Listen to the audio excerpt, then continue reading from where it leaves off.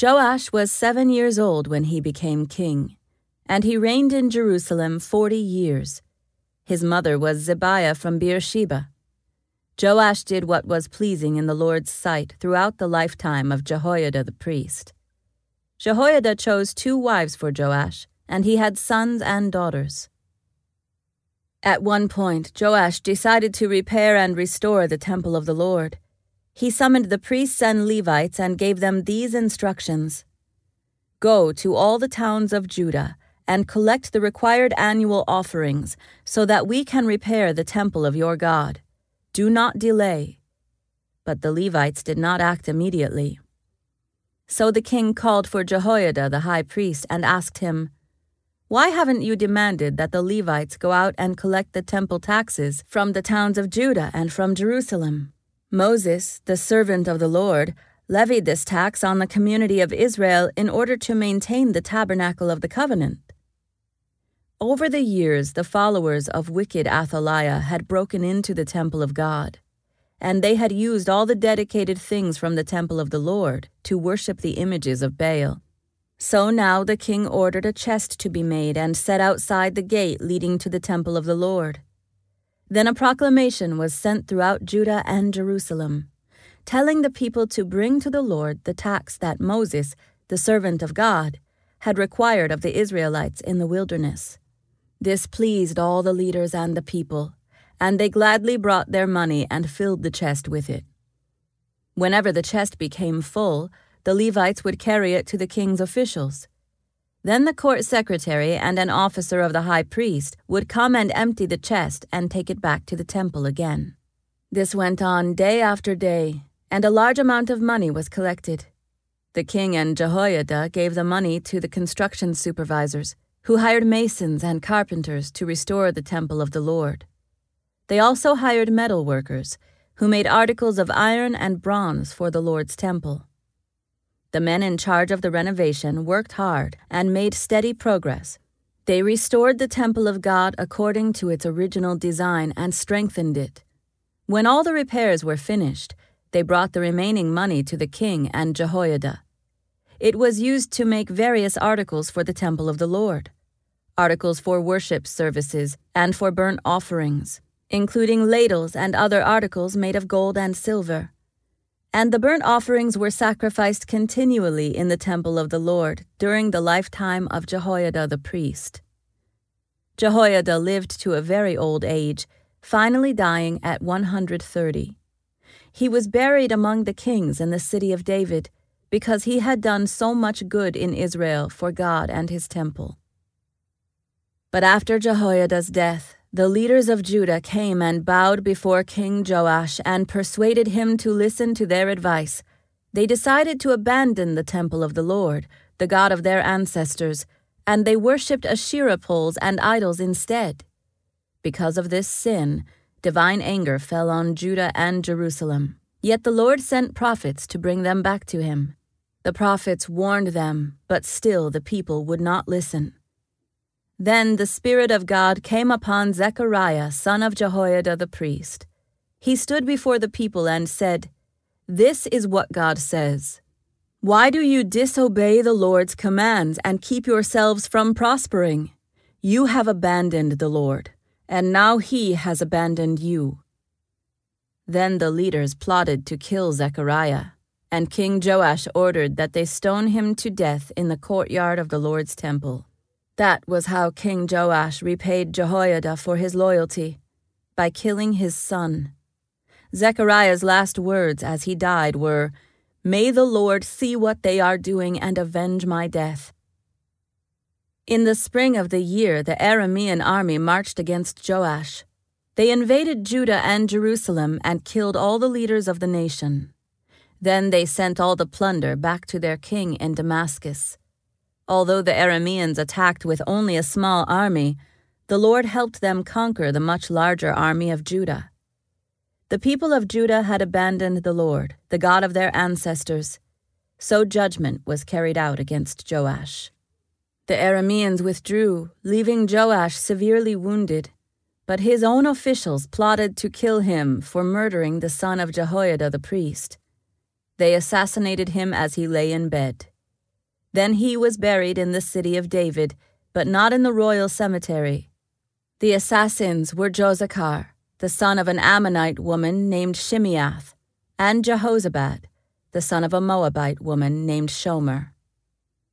The accounts of the sons of Joash, the prophecies about him, and the record of his restoration of the temple of God are written in the commentary on the Book of the Kings.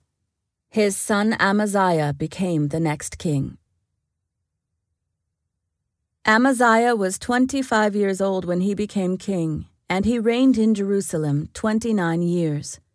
His mother was Jehoaddin from Jerusalem. Amaziah did what was pleasing in the Lord's sight, but not wholeheartedly. When Amaziah was well established as king, he executed the officials who had assassinated his father. However, he did not kill the children of the assassins, for he obeyed the command of the Lord as written by Moses in the book of the law. Parents must not be put to death for the sins of their children, nor children for the sins of their parents. Those deserving to die must be put to death for their own crimes.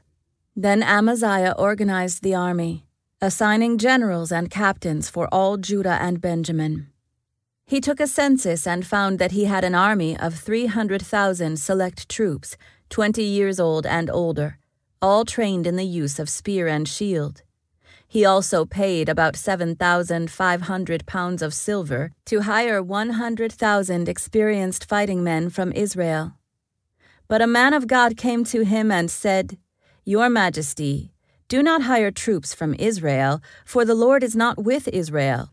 He will not help those people of Ephraim. If you let them go with your troops into battle, you will be defeated by the enemy no matter how well you fight. God will overthrow you, for he has the power to help you or to trip you up."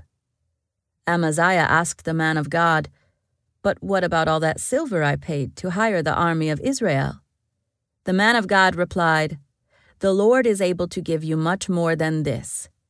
So Amaziah discharged the hired troops and sent them back to Ephraim.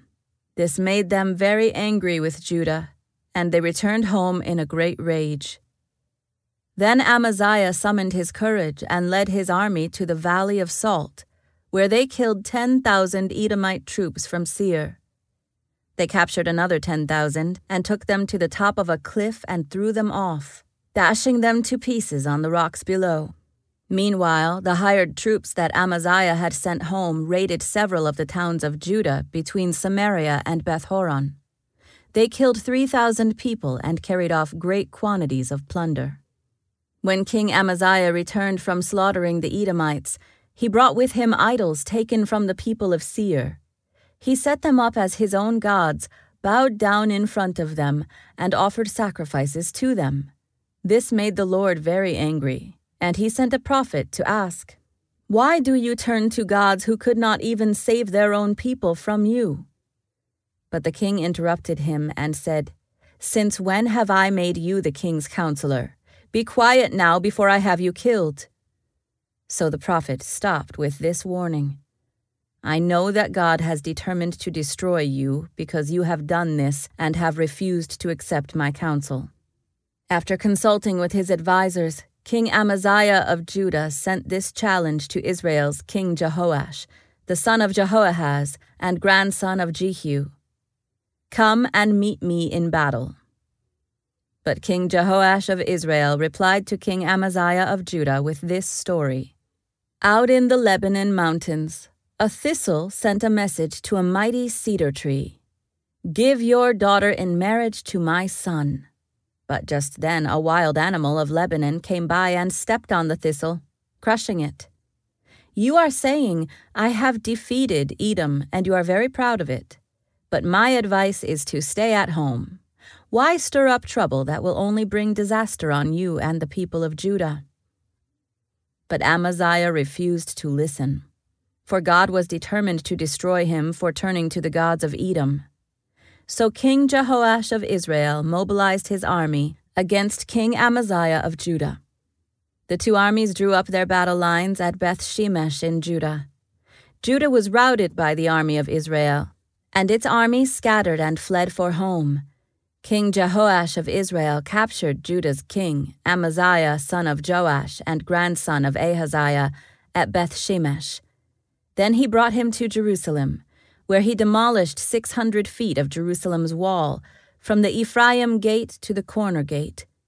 He carried off all the gold and silver and all the articles from the temple of God that had been in the care of Obed-Edom. He also seized the treasures of the royal palace, along with hostages, and then returned to Samaria. King Amaziah of Judah lived for 15 years after the death of King Jehoash of Israel. The rest of the events in Amaziah's reign, from beginning to end, are recorded in the Book of the Kings of Judah and Israel. After Amaziah turned away from the Lord, there was a conspiracy against his life in Jerusalem, and he fled to Lachish. But his enemies sent assassins after him, and they killed him there. They brought his body back on a horse, and he was buried with his ancestors in the city of David. All the people of Judah had crowned Amaziah's 16-year-old son, Uzziah, as king in place of his father. After his father's death, Uzziah rebuilt the town of Elath and restored it to Judah. Uzziah was 16 years old when he became king, and he reigned in Jerusalem 52 years. His mother was Jecholiah from Jerusalem. He did what was pleasing in the Lord's sight, just as his father Amaziah had done. Uzziah sought God during the days of Zechariah, who taught him to fear God. And as long as the king sought guidance from the Lord, God gave him success. Uzziah declared war on the Philistines and broke down the walls of Gath, Jabneh, and Ashdod. Then he built new towns in the Ashdod area and in other parts of Philistia. God helped him in his wars against the Philistines, his battles with the Arabs of Gur, and his wars with the Meunites. The Meunites paid annual tribute to him, and his fame spread even to Egypt, for he had become very powerful. Uzziah built fortified towers in Jerusalem at the corner gate, at the valley gate, and at the angle in the wall. He also constructed forts in the wilderness and dug many water cisterns, because he kept great herds of livestock in the foothills of Judah and on the plains. He was also a man who loved the soil. He had many workers who cared for his farms and vineyards, both on the hillsides and in the fertile valleys. Uzziah had an army of well-trained warriors ready to march into battle unit by unit. This army had been mustered and organized by Jael, the secretary of the army, and his assistant, Maaseiah. They were under the direction of Hananiah, one of the king's officials. These regiments of mighty warriors were commanded by 2,600 clan leaders. The army consisted of 307,500 men, all elite troops. They were prepared to assist the king against any enemy. Uzziah provided the entire army with shields, spears, helmets, coats of mail, bows, and slingstones. And he built structures on the walls of Jerusalem, designed by experts to protect those who shot arrows and hurled large stones from the towers and the corners of the wall. His fame spread far and wide, for the Lord gave him marvelous help, and he became very powerful. But when he had become powerful, he also became proud, which led to his downfall. He sinned against the Lord his God by entering the sanctuary of the Lord's temple and personally burning incense on the incense altar. Azariah the high priest went in after him with 80 other priests of the Lord, all brave men. They confronted King Uzziah and said, "It is not for you, Uzziah, to burn incense to the Lord. That is the work of the priests alone, the descendants of Aaron who are set apart for this work. Get out of the sanctuary, for you have sinned. The Lord God will not honor you for this." Uzziah, who was holding an incense burner, became furious. But as he was standing there raging at the priests before the incense altar in the Lord's temple, leprosy suddenly broke out on his forehead. When Azariah the high priest and all the other priests saw the leprosy, they rushed him out, And the king himself was eager to get out, because the Lord had struck him. So King Uzziah had leprosy until the day he died. He lived in isolation in a separate house, for he was excluded from the temple of the Lord. His son Jotham was put in charge of the royal palace, and he governed the people of the land. The rest of the events of Uzziah's reign, from beginning to end, are recorded by the prophet Isaiah, son of Amoz. When Uzziah died, he was buried with his ancestors. His grave was in a nearby burial field belonging to the kings, for the people said, "He had leprosy," and his son Jotham became the next king.